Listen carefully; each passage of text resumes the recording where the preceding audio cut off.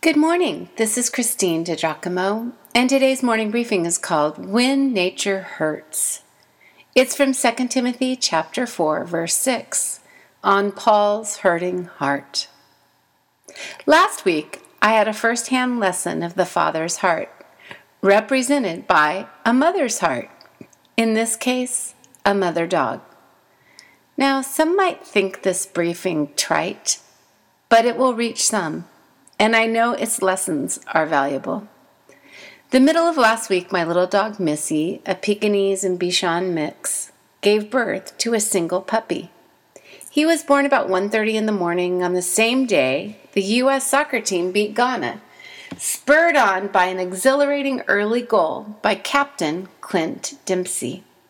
What better name could be given to the new addition to our soccer-obsessed family than that? We named the little guy Dempsey.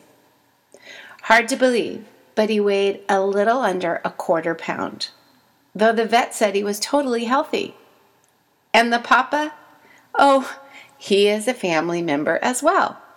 Chester, shortened from Manchester United, soccer team from the UK. Both Missy and Chester weigh just about 10 pounds. What a delight to see Missy nurse and care for little Dempsey. She only left him long enough to go outside for her morning constitution, and then came running right back to cuddle and keep him warm.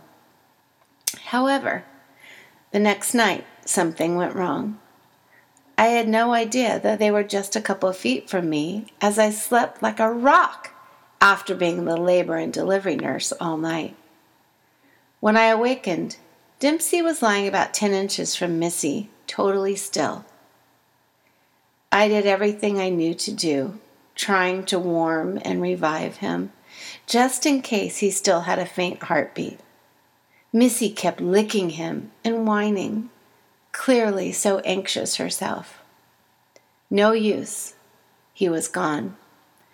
I was so sad, not just for me, of course, but for Missy most of all. I had never had a pet give birth and had found the entire process magical. It is miraculous, really, to see how God built the maternal instinct to birth, take care of the umbilical cord and placenta into the little mother, and the instinct into the tiny puppy to root around for milk almost immediately.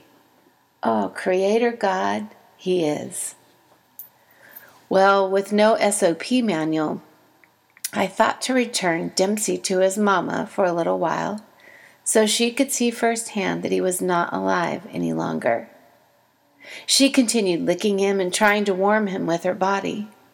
Finally, though, she picked him up in her mouth and tucked him near a couple stuffed animals that were around the perimeter of her bed. A soft Santa dog toy, Winnie the Pooh, Piglet, and a puppy.